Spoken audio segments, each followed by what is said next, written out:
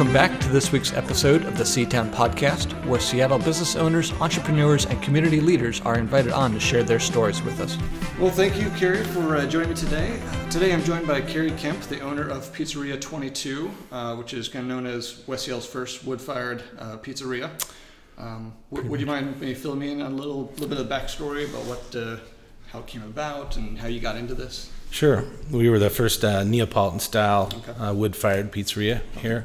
What's the difference, I guess? Well, there was a wood-fired pizza here, pizzeria. It was actually a restaurant in Admiral, where the Copper Coin is now. Mm-hmm. So it was sometime after that I came in and started Pizzeria 22, which my background in food goes way back, but I started with a colleague of mine, Mike McConnell, assisting him in starting Via Tribunale, which is a local chain of certified Neapolitan pizzerias here in Seattle. Okay.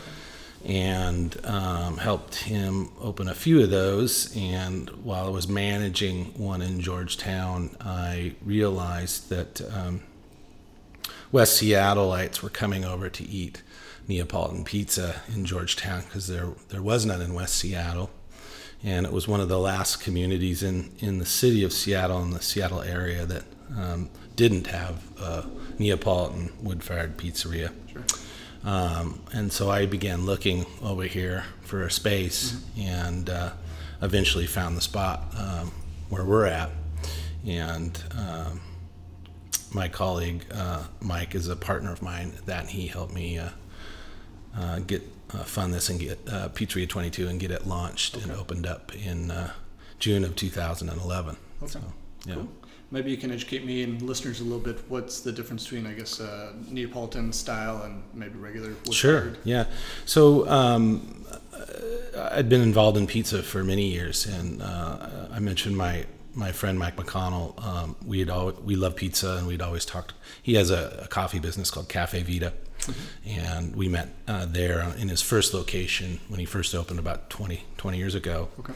And I was in the music business for years, but as a road manager, and when I wasn't working, I would work in the food business. Okay. But we'd always talked about doing a pizza project together, and he had been spending a lot of time going to Italy for his coffee business, and kind of stumbled into Naples and the history of pizza. Naples is the birthplace of pizza, it's kind of, we know it, where the margarita pizza comes from and whatnot. And so I ran into him one day, and he kind of explained to me what he'd experienced over there, and that he was really interested in bringing this concept to Seattle. Old world style pizza, sure.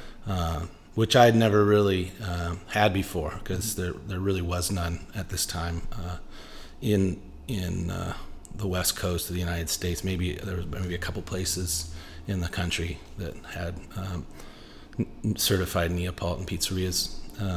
So he asked me if I wanted to be a part of that and help him with this vision that he had of bringing this concept to Seattle, and I said yes. And so we went to Naples, Italy, and we did a lot of research there. The ovens used to make the style pizza have been built in this area of Italy, in Naples, for over 2,000 years. They found one in the ruins of Pompeii. Mm-hmm. So I don't think they were doing certified Neapolitan pizza then, but this design of this oven and the materials, the bricks that are made from ash from Mount Vesuvius, this is all still going on today in Naples, and there are hundreds of wood-fired pizzerias in Naples that do this. So we went there to seek out an oven builder and materials to build one of these ovens. And ended up me having getting kind of a part-time job at a pizzeria called Sorbillo, which is a three generation old pizzeria that had been around since the 30s, and they have what's called now a pizza university, where they take people like myself and invite them in to their business and teach them how to make true Neapolitan pizza. And in exchange for free labor, and they will put you up room and board too. So people come from all over the world, China and Russia, and all lengths to learn how to make this style of pizza. So I got the opportunity to learn how they do things there at Sorbillo. They happen to be on a street called Via Tribunale, which is where we got the name for Via Tribunale. Mike wanted to call it Pizza Vita because he had Cafe Vita. And I thought that was a horrible name. And one day we were walking down Via Tribunale, and the signs there up on the buildings that are very old street signs that are actually stone part of the building, have been there for hundreds of years, and it said Via Tribunale, and I said that'd be a good name for a restaurant. So it kind of stuck, and Mike's had great success at Via Tribunale and became one of the most authentic Neapolitan pizzerias in the country, and that's kind of where I cut my teeth doing this, working for him. And so being certified means there's a couple associations in Naples, Italy, that were started in the 1970s in response to the kind of the fast food trend and growing fast food trend in the world. And they wanted to preserve the history and the history of Neapolitan pizza and birthplace of pizza by starting these associations. There's two of them. We belong to the Verace Pizza Napoletana Association, which means true Neapolitan pizza. And basically they have a set of rules and guidelines that you have to adhere to in order to become certified or member of that association, to be associated with them. So they actually come to your restaurant and inspect your restaurant and processes and make sure that you are using the right materials. So you have to, the main rules are you have to have a wood-fired pizza oven. You don't have to have a Neapolitan one. Our oven at Pizzeria 22 was made in Napoli and shipped over. Sounds expensive.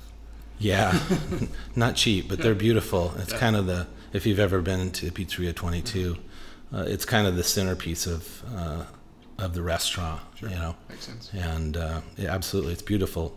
So the oven, also the flour, the double lot flour or the 00 flour is very important. It's the way it's milled. I've been to San Felice, which is one of the most common flour producers, and they produce the double lot pizza flour as well. And it's basically very, very fine way of milling the flour down to this just beautiful soft flour. It's very delicate. It happens to be half Italian flour, or half Italian wheat and half American wheat. So they buy wheat from us and mill it, and then they sell it back to us for a costly amount, but it makes for fantastic pizza. So the flour is very important, as well as the ingredients for the dough have to be just flour, yeast, salt, and water. Nothing else. So people like to put all sorts of things in their dough, and unnecessary. A lot of people think water is a very important ingredient in pizza. The water in Naples is, for centuries, going back millennia, Roman rulers would vacation on the Mediterranean and what is now Naples because of the water. And when you go to Naples this day, you have a hotel room and you just open your spigot, it tastes like you're drinking like Evian or it's a nice mineral water. So, and New York City has people claim that the reason New York pizza is so good is that their tap water is also very, very good. And we have wonderful tap water here in the Northwest. Some people have gone to lengths to bring the water from Naples back here. Mike McConnell, my partner and friend and colleague, whatever, he brought some water back and had it analyzed and compared to what we do here. And so people get really into that. And the rest is, preferably having tomatoes that were grown in the shadow of Mount Vesuvius, San Marzano tomatoes, or the like, which are probably some of the best tomatoes in the world being grown in the volcanic rich soil and in the heat of the Mediterranean. The rest are other things that have to deal with how you prepare the dough, how you let the dough rise. It's a slow rise process. Here in America, we use an active dry yeast in warm water. And yeast is stimulated by heat. So when most of the pizzerias here in America want to make dough fast, so they make the water warm, which activates the yeast, which makes your dough rise faster. So many places could make their dough early in the morning, and by the end of the late afternoon, evening, could use that dough that they proofed that morning. Neapolitan pizza is kind of the opposite of that. We use a fresh cold yeast, and we do what's called a cold rise, where we allow the yeast to slowly develop, but also and introducing it to the flour, and do what we call a slow rise, and let that dough proof slower over time. Okay.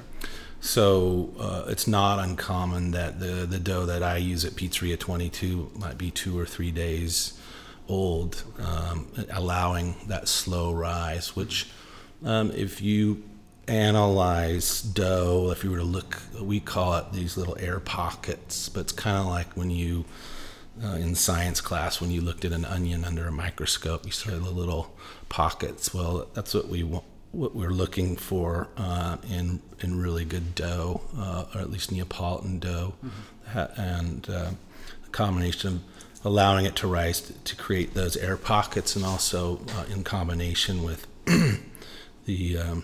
I mentioned the flour is very soft and delicate, which makes it very difficult to work with. It's a tough skill set. Okay.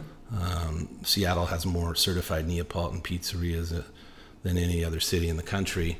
Really? Yeah, by and large, mostly because Via Tribunale, and then there's another chain here in town, and between those two comprise most of that, and then there's a couple of us little guys that scatter around that, but brings it up to that. So it's hard to find people to do this because it's not a skill set from someone from a New York style pizzeria like Pagliacci's could quit and come over to my place and expect to make this style of pizza. It takes about 3 or 4 months to become proficient at it. Okay. So now, what would you say is the big difference between kind of the New York style? Because that was kind of the first good pizza I had. Right? I went to New York, and obviously they attributed it to the water. Right. I was in Europe for a couple weeks, and made it a point to go over to Italy for a day, and of course I had pizza and wine for lunch, and it was amazing. Yeah. But what would you say is the big difference between New York pizza and official Neapolitan style? Well, Neapolitan was the first pizza in America in New York, so it kind of grew out of that. As you introduce the American flour, and like I mentioned, the process of proofing dough faster and cooking, when this widespread amount of pizzerias started happening, they needed to make dough and produce it a lot faster. Okay. So, and also the availability of a wood-fired oven wasn't around. Sure. So so they started using these bread ovens, or deck ovens we call them, they're gas powered. Usually they have electric ones too. Some of the older pizzerias in New York were coal fired. There's only a few of them left, but so out of that traditional Neapolitan pizza grew the New York style, which I think because of the flour is a little tougher, and you have to work it a little more for it to spread out, whereas Neapolitan style is very soft, and you work it with your hands. It's easy to get holes in it and break apart. The reason why you throw the dough, you see guys at New York Pizza tossing the pizza up in the air, using gravity and spinning it in a way of loosening up that dough ball so it can spread out. And then obviously larger pieces that became the norm for New York style. So when you're in New York, your slice of pizza is very thin, crisp, and a large chunk of pie that you should be able to fold in half. What's really difficult is applying the ingredients to the pizza. You can't, traditional kind of regular, I would just call American style pizza, like Godfather's or even Domino's or something like that. It's a little thicker, and you can pile pretty much the kitchen sink on top of it and bake it away, and it's fine. Well, when you have a pizza that's credit card thin, the dough is credit card thin and delicate, you can only apply so much stuff on there and expect to lift it off the stone with a peel and get it into a 850 degree wood-fired oven. So that's tricky. All those things are tricky. Stretching it out, getting it on the peel, just getting it on is tough. Getting it off, shaking it off this big metal peel, looks like a giant spatula, is another difficult maneuver. And then you have a 850 degree hearth in there with a fire that's burning it over 1,000 degrees. And the most important thing is making sure it doesn't burn on the bottom. What happens most often, especially with people that aren't as skilled, is they end up using a lot of flour in order to get the pizza off the stone and into the oven. But when flour is trapped underneath your pizza and you have a 850 degree hearth, what happens is it burns the flour. And it gets trapped under there, and the flavor of that is not good. So you said that you've been in the food industry for a while. You've always liked pizza. So going kind of this route with the certified Neapolitan.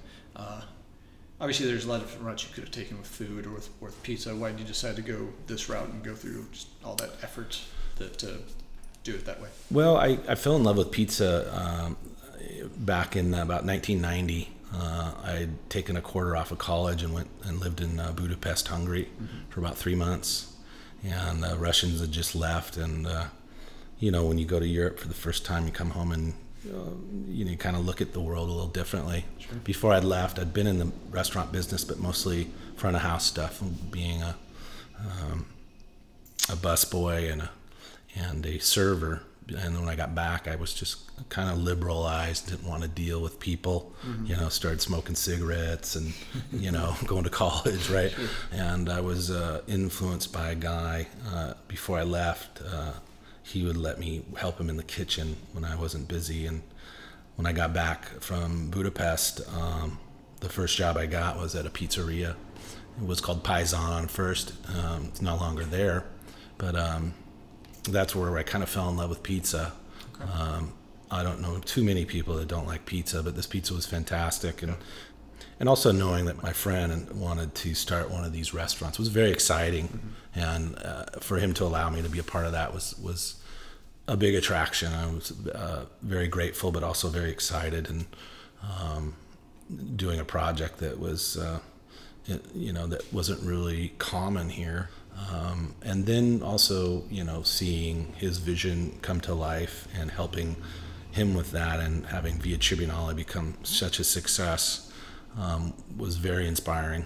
And so I'd always wanted my own restaurant as well. And so I got a lot of experience through Via Tribunale in terms of not only making a Neapolitan pizza, but also creating and building out the restaurants, and all the variables that go into making that happen.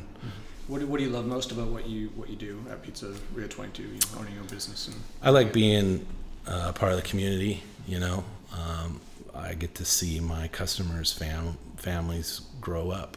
and people are very loyal here. I'm grateful for that, and it's, there's not a day where I don't think that, and that I'm thankful for my customers and people coming in and spending money and eating good pizza. It's not cheap. Pizza, a lot of people want, a piece of Costco pizza for, $2 or $3 or whatever it is. And our pizza is just not like that, and we import most of our products from Italy. So they're special Italian specialty food items that they're costly, and so that the camaraderie of, it's exciting to be in a restaurant when it's full and people are happy. I'm feeding people. I'm not selling widgets. I'm not. I feel it's an honest way to make a living.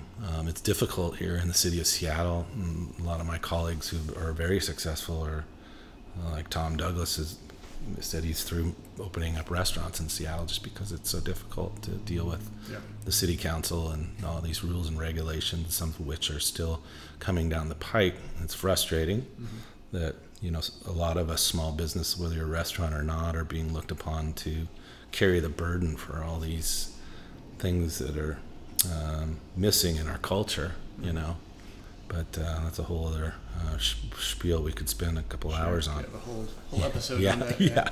It's a common theme I hear when interviewing business owners is just that Seattle's becoming increasingly less friendly towards small business. It's just really hard to make it.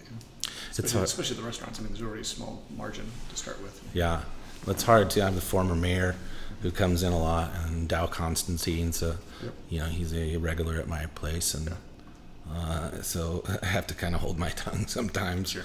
Sometimes I just want to what in the world is going on here? Sure. But it's just a part of life, and I think West Seattle's growing in a positive way, and it's our city, our region is one of the best economies in the country. So. So when you opened, Pizzeria 22, you had experience in the food industry, making Neapolitan style pizzas. Went to Italy and trained and whatnot. So you had a lot of experience going into it. But what would you say when you first opened the doors, when you first started your own business? What the most surprising aspect of it was that you weren't quite expecting? Oh, that's a good question. I didn't expect to be positively as busy as we were. Fortunately, a couple of my colleagues who worked for me, Jesse Barnes and Carl Schulman, they had worked at Via Tribunale as well, and then they actually worked for my catering business with me. And so I was like, hey, I'm going to open this pizzeria in West Seattle, and they one of them ran my kitchen and one of them ran my bar. And so when we opened our doors, between the three of us and Daniel, who had been working for a local Neapolitan pizzeria company for about 6 or 7 years, we had this experience that a lot of people made the point that, hey, it doesn't seem like you guys are a new restaurant. So one of the things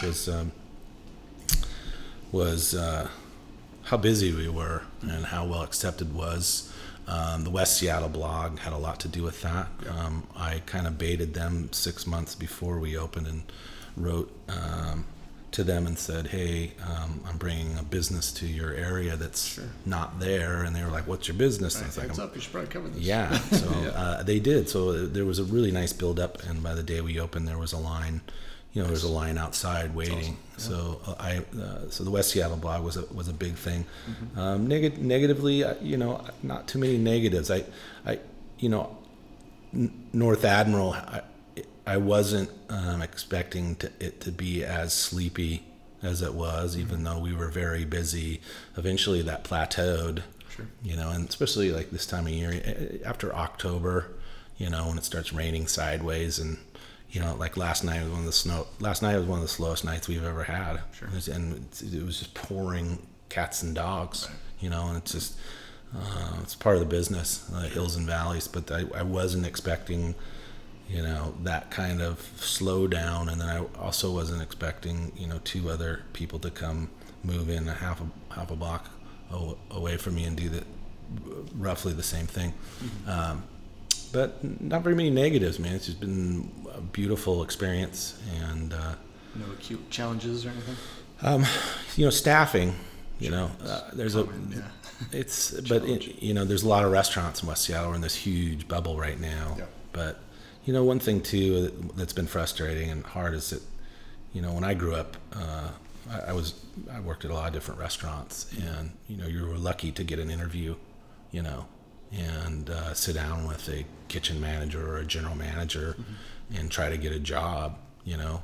Now I'll put out an ad and I'll get 10, 20 responses of people that are come for an interview, and about 80% of them won't even show up, and they won't call or text or anything. Yeah. So there's this a real change in the atmosphere of the job kind of interview / whatever you want to call it. That whole process is that kids these days have changed.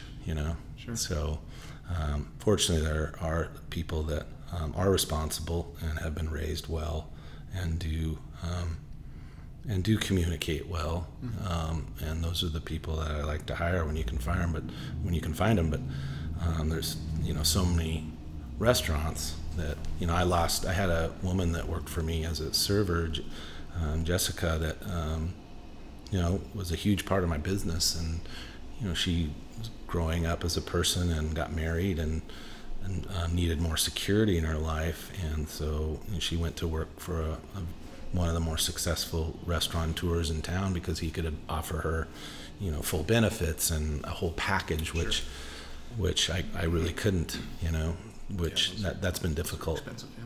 So, but that's that happens. So there's a lot of insecurity in the business, but never a dull moment, that's for sure. Yeah.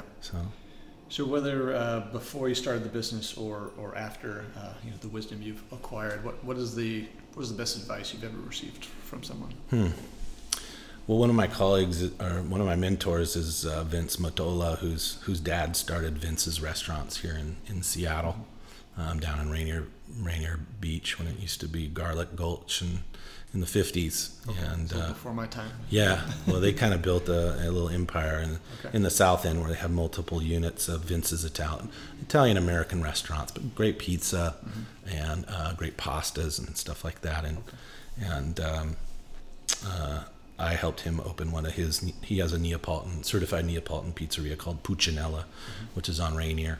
And I helped him train his staff and actually work there and while he got open. This was before I started Pizzeria 22.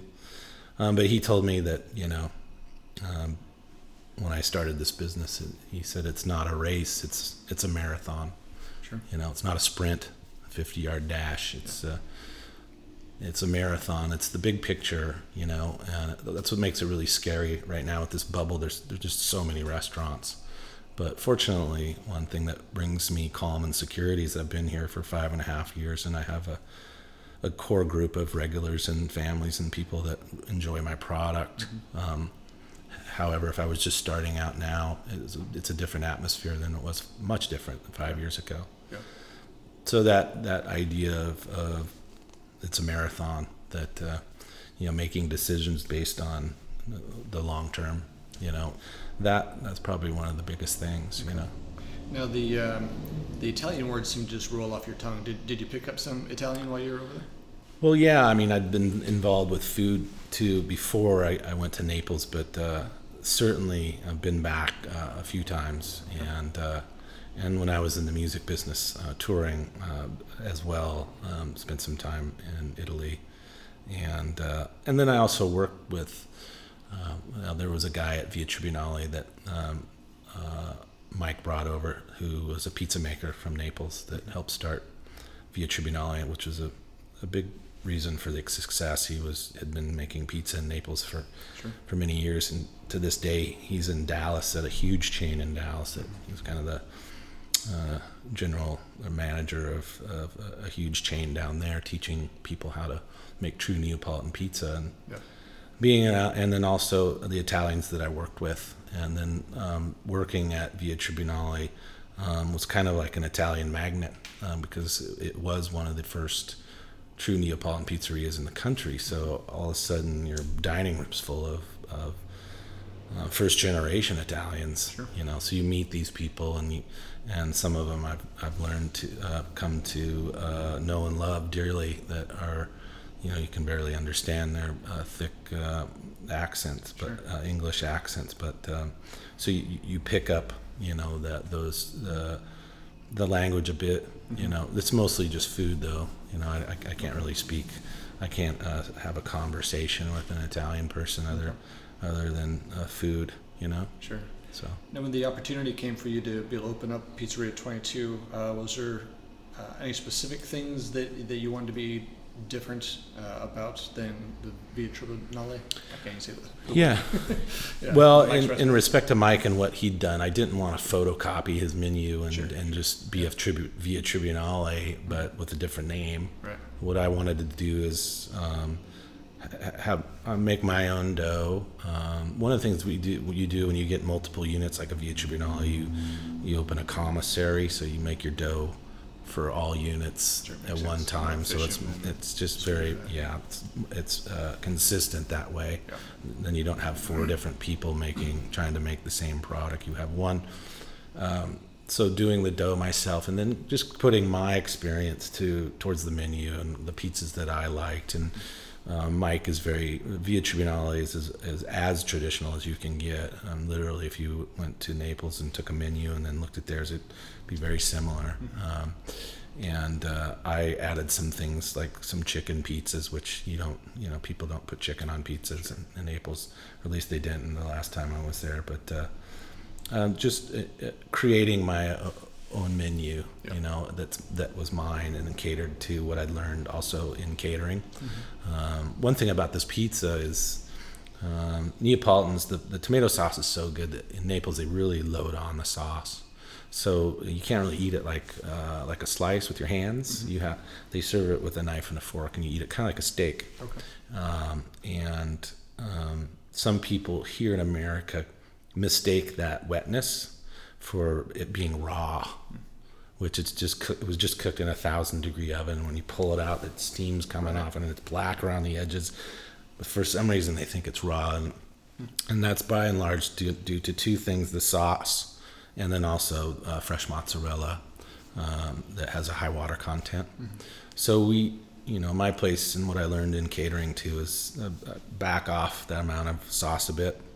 And we also strain our fresh mozz a little bit, so overnight, so it's in the water, Sure. comes out of it. So Cater to American sensibilities a little bit. it does, yeah, because people still to this day, and then I like the wet style, and Sure.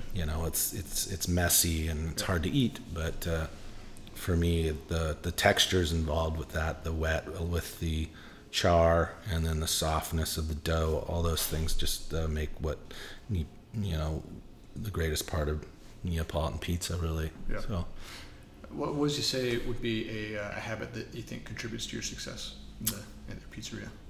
just being there, I found. I went through, I was there every day for 3 years, and I went through a period where I went through some health issues, and I had some great people working for me, and I just wasn't there enough, and it started to reflect my business, and I found that just being there, it makes the biggest difference, and I go in and I have a great staff, but I just, being there and talking to people that is a huge part why people go there. Sure. And when problems arise, being hands-on and talking to them and sending them a gift card and buying their meal, buying a dessert, or slicing off some prosciutto. They've never had prosciutto before. I like to give people things and talk about wine, and after this amount of time, people are asking about how my kids are, and Sure. my new house, and so just kind of like Cheers, it's important that to be there. I think that to me, I think that's the ultimate it's hard to find someone to replace something that you started and that's your passion, you know, unless it's your kids or your better half or someone close to you. But I would say that's it. Okay. So as we kind of wrap up the interview, do you have a piece of parting guidance you'd like to leave with our listeners? Well, you know, what I've been thinking about a lot lately is that we have these websites like Yelp and the West Seattle blog, and people are afraid in the moment when something negative happens in their dining experience. They're afraid to say something about it, you know, or do something about it.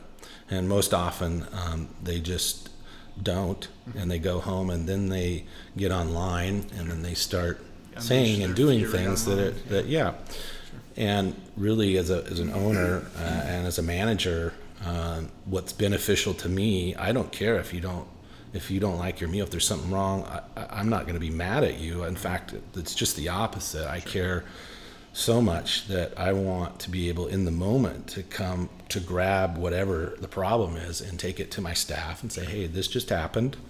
And my staff knows I'm not going to get angry or mean, but I would prefer to be in the moment and fix the problem then and there. It's really hard after the fact to 4 days later when you look, you know, I try not to look at Yelp just because I think it's ridiculous, but I do. But people email me. It's hard 4 days after the fact to go, hey, we got an email, we got a burnt pizza sent out to someone, picked up and took home and opened it up and it was burnt, and took a picture of it and posted it on 5 different sites, you know. Sure.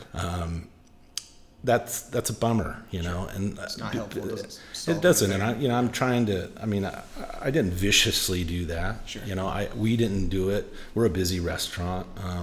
I'm trying to raise a family and I have kids, and, you know, some people are seriously, have started campaigns against coming to my restaurant because of a problem that they had. So, my words of wisdom would just be to get the courage to just, in a nice way, say, hey, you know, because you're spending all this money, food's not cheap anymore. It's not, you know, if you're at McDonald's is one thing, but if you're a nice restaurant, you know, you can't get out of there for under $7 or $8 these days. That's fast food. It's crazy. Yeah. And you don't need to be a jerk about it. Sure.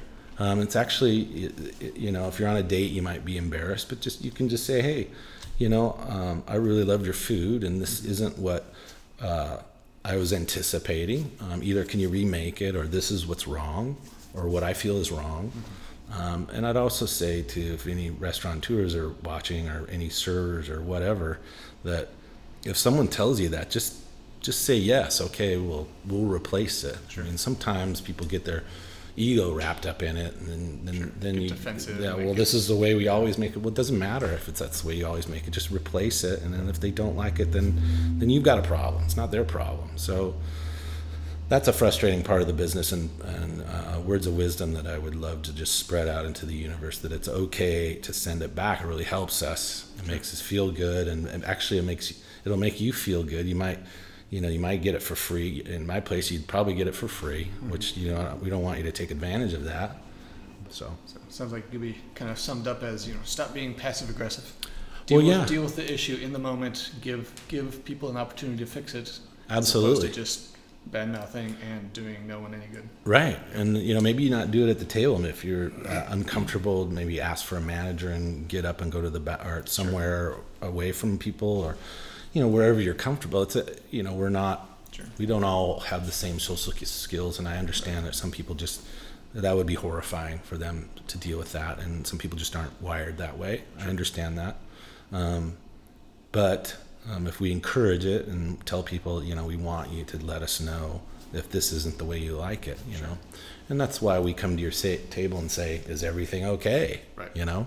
It's not because, it's an ingrained response for us, but that's why we say it, you know? So. Sure. Well, Cary, it's been great having you on as a guest. Maybe you could tell our listeners how they could get a hold of you, or, you know, find out more about your restaurants, you know, online, or Sure. if they want to go visit. Well, we're at Pizzeria22.com. We're in the Admiral District of West Seattle. We're 1 block north of Admiral on College Street. So California and College intersect. We're around the corner from the Yen War and the Admiral Pub, kind of on the way to the old Carnegie Library in North Admiral. You can also order for takeout online as well on our website, and we have a delivery system now. We don't deliver, but now the new thing is Uber Eats, and we have Grubhub.